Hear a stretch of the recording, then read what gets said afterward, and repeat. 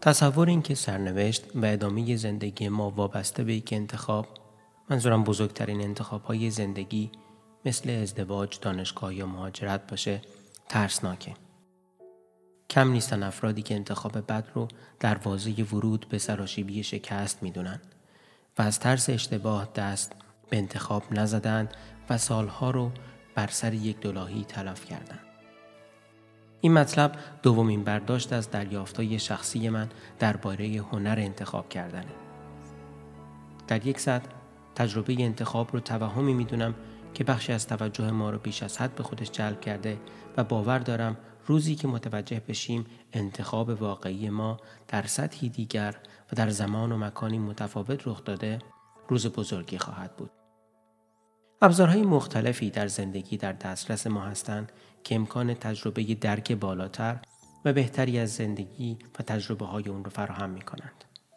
تصور کنید که زندگی شما جاده‌ایه که در اون در حال حرکت هستید. مسیر پیچ و خم‌های متعددی داره و هر از چندگاهی شما رو بر سر یک یا چند دوراهی قرار میده. ما هیچ دانش و آگاهی از اتفاقات بعد از پیچ جاده یا اتفاقهایی که در مسیر هر یک از راه‌های مختلف میفته نداریم و این عدم آگاهی گاهن برای ما گرون تموم میشه. به همه انتخاب‌های بد گذشته و همه پشیمانی‌های حاصله فکر کنید. کم نیستن مثال‌هایی که با دانش امروزمون میدونیم انتخاب‌های خوبی نبودن. حالا تصور کنیم که بر فراز جاده زندگیمون در پروازیم و از دید خلبان پیچ و خم‌ها و چند راهی‌های زندگی رو می‌بینیم. دیدگاه بالاتر یا هایر پرسپکتیو یکی از همین ابزارهایی که به ما این امکان رو میده تا دیدی متفاوت نسبت به تجربه زندگی داشته باشیم و درک عمیقی از چرایی‌های اون به دست بیاریم. این روزها که برای خرید به سوپرمارکت میریم با گزینه‌های زیادی برای هر یک از اقلام مورد نیازمون روبرو هستیم. برای مثال همین رب گوجه فرنگی، شاید چند ده برند و بسته‌بندی‌های مختلف در قفسه‌های فروشگاه‌ها پیدا میشن و تصمیم گیری رو سخت‌تر میکنن. هدف ما از انتخاب یک رب گوجه فرنگی خوب در نهایت پختن غذایی خوش طعم و خوش رنگه.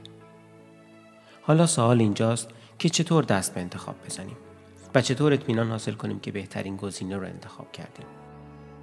این یکی از هزاران انتخابی که ما در زندگی با آن برخورد میکنیم و البته این یکی از ساده ترین هاست. در پس هر یک از این گزینه‌ها با این سوال روبرو هستیم که کدام یک انتخاب بهتری هستند. به نظر شما تعریف یک انتخاب خوب چیه و چطور میشه خاطر جمع بود که گزینه مورد علاقه ما به آن چیزی ختم میشه که دلخواه ماست؟ شما کسی رو سراغ دارید که آگاهانه بخواد غذای بدمزه درست کنه؟ طبیعی است که ما همه دوست داریم خوشمزه ترین غذا رو بپزیم. به همین ترتیب هیچ کس آگاهانه دست به انتخاب بد نمیزنه. حتی کسی که قصد خودکشی داره به امید فردایی بهتر و راحت‌تر این کار رو انجام میده. حرف حسابم چیه؟ گذشته حسرت خوردن نداره. چرا که به طور حد چیزی جز بهترین نمیخواستیم و در اون لحظه با همه دانش و توانمون انتخاب کردیم. برای اینکه جواب این سوال رو بدیم که انتخاب خوب چه انتخابیه، باید این نکته رو به خاطر داشته باشیم که اگر درباره خوب یا بد بودن یک انتخاب قبل از رخ دادن اون صحبت کنیم، فرد تجربه کننده رو بیرون از دایره تصمیم گیری خود قرار دادیم و قصد داریم بدون وابستگی به شخص و انگیزه ها و ذهنیت و تواناییش گزینه ها رو محک بزنیم. انگار که انتخاب ها تجربه هایی از پیش بسته بندی شده هستند و انتخاب خوب ذاتاً خوبه. به دوران تحصیلی خودتون فکر کنید. وقتی که بین گزینه های مختلف مشغول بررسی بودین. دانشگاه ها یا رشته های تحصیلی بودن که اسمی میونه همه رشته ها و دانشگاه ها داشتن و همه پشت کنکوری ها دوست داشتن در یکی از این دانشگاه ها و رشته ها درس بخونن. اگر دانشگاه یا رشته تحصیلی مهمترین یا تنها عامل موفقیت در معنی عام و خاص افراد بود، باید تمامی فارغ التحصیلان این رشته ها متخصصین مجرب در حال انجام کارهای تاثیرگذار می بودند و زندگی خودشون راضی، که البته این واقعیت نداره. هیچ یک از انتخاب‌های زندگی مثل انتخاب رشته و دانشگاه بدون دخالت انتخاب کننده معنی ندارند و چگونگی زندگی کردن هر انتخاب هم عاملی تعیین کننده در نتیجه نهاییه. مالکوم گلدول، نویسنده چندین کتاب پرفروش، از دوران تحصیلیش در دانشگاه میگه که تاثیرگذارترین بخش تجربهش نه دانشگاه، نه رشته تحصیلی و نه اساتید، بلکه دیدارش با یک دوست بوده که آغازگر بحث‌ها و گفتگوهایی شده که در نهایت مسیر زندگیش رو تغییر دادن. رویکرد ما در مسیر پس از انتخاب بسیار تعیین کننده و تاثیرگذاره. اگر بهترین گزینه رو انتخاب کنیم و بعد از ورود به مسیر تلاشی در جهت رسیدن به اهدافمون نکنیم و یا برعکس وارد مسیری به ظاهر بد بشیم ولی تمام تلاشمون رو برای رسیدن به هدفمون به کار ببندیم، تفاوت زیادی در نتیجه مشاهده خواهیم کرد. البته این مثال خیلی واضح و روشنه، ولی اگر درباره تجربه‌های ظریف‌تر زندگی مثل ازدواج موفق یا محل زندگی صحبت کنیم، تأثیر رویکرد و دیدگاه بعد از انتخاب شاید اینقدر واضح نباشه. ما هر روز با ده‌ها شاید هم صدها انتخاب کوچک و به ظاهر کم اهمیت روبرو هستیم. ولی نکته اینجاست که هر کدوم از اینها به اندازه خودشون در تعیین مسیر زندگی مؤثر هستند. معمولاً ما تصور می‌کنیم فقط انتخاب‌های بزرگ سرنوشت سازن و فراموش می‌کنیم چه مرکب و وسیله‌ای ما رو تا این نقطه از مسیر هدایت و همراهی کرده. نکته جالبتر این که این همراهی پس از انتخاب هم ادامه پیدا میکنه و درست بعد از لحظه انتخاب بزرگ آزمایش‌های کوچک شروع میشن. لحظه‌های بی اهمیتی که به سادگی در هیاهوی زندگی روزمره گم میشن.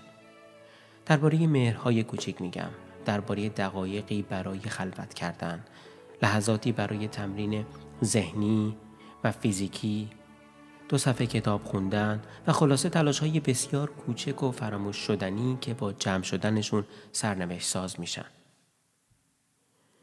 وقتی که هر روز انتخاب بر سر 2 راهی‌های کوچک رو تمرین می‌کنیم، ناگزیر نتیجه انتخاب‌های بزرگ زندگیمون خوب خواهند شد.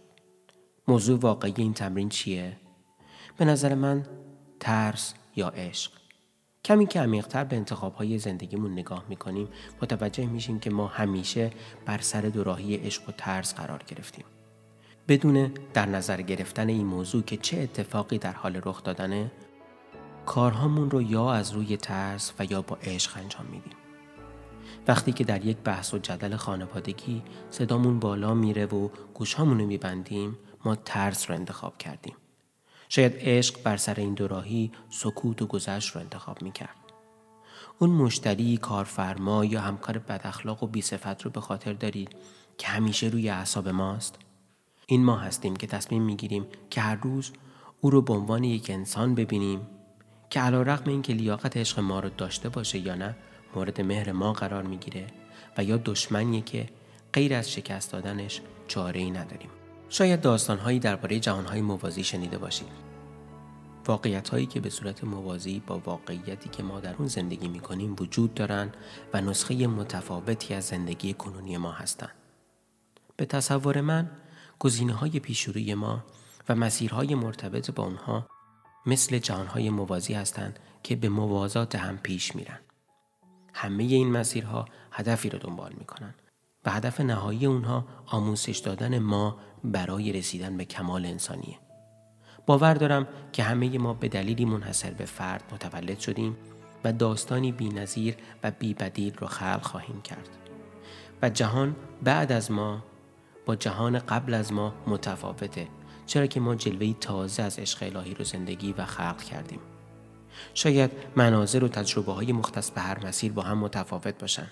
برای مثال اگر من پزشک می شدم، زندگی روزمره‌ام با واقعیت امروزم که مهندس هستم متفاوت بوده. ولی هدف از خلقت من چیزی فراتر از پزشکی و مهندس بودنه و انتهای تمامی انتخاب‌های زندگی من ناگزیر به اونجا ختم خواهد شد. در زندگی شخصیم نشانه‌هایم مبنی بر رفت و آمد بین این مسیرهای موازی دیدم. میدونم که این مسیرها با هم تلاقی دارن و تجربه‌های مشترک بین اونها ایجاد میشه. اهمیت درک این مفهوم در اینجاست که متوجه باشیم که حوزه تجربه همه این مسیرهای به ظاهر موازی در یک میدان بزرگتر از هستی ما در این جهان واقع شده که در نهایت بازه زندگی ما از ابتدا تا انتها رو در بر میگیره. روز آخر اون چیزی که از همه این پیروزی ها و شکست ها میمونه عصاره‌ای از جنس آگاهی که حاصل زندگی ماست. آگاهی از خویشتن حقیقیمون که به مراتب فراتر از این بردن و باختن های موقتیه. هنر انتخاب کردن یکی از مهارت هایی که ما در مسیر استادی بر زندگی خودمون فرا میگیریم. ما اینجا هستیم تا با زندگی کردن عشقها و ترسهای فراوان ظرفیتی بزرگتر برای مهر و همدلی با همه جهان کسب کنیم. این برای من هدف نهایی زندگیه و در این مسیر ترسی از اشتباه کردن ندارم. راستی شما هم با من هم عقیده هستید که این آشپزه که غذا رو خوشمزه میکنه نرو به گوجه فرنگی؟ شاد و عاشق باشید.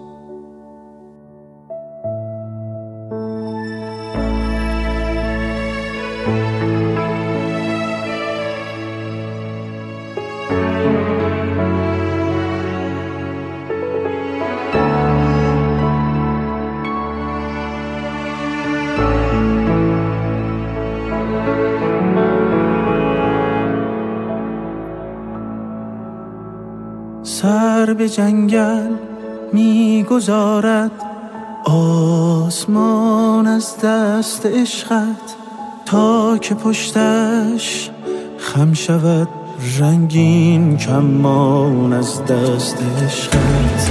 قد و بالا آبشاری چشمهایت، وقتی یاری رنگ لبهایت اناری. ای امان از دست عشقت، ای امان از دست عشقت، ای امان.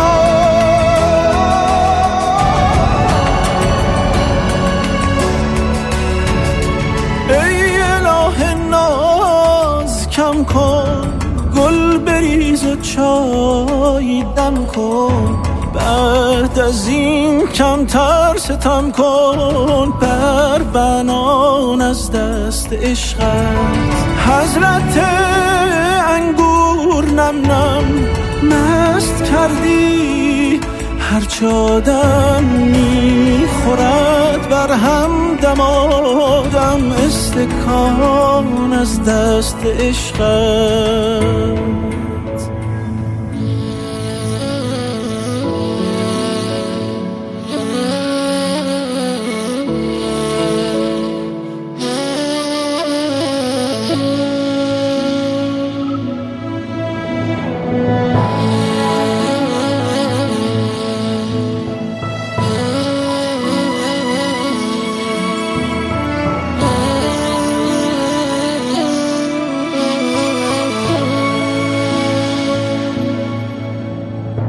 داد و بیداد از جدایی، سوختم از بی وفایی. گلشن هر آشنایی شد خزان از دست عشقت. با خیالت هم نفس شد، فارغ از هر خار و خس شد. هر قناری در قفس شد، نغمه خوان از دست عشقت.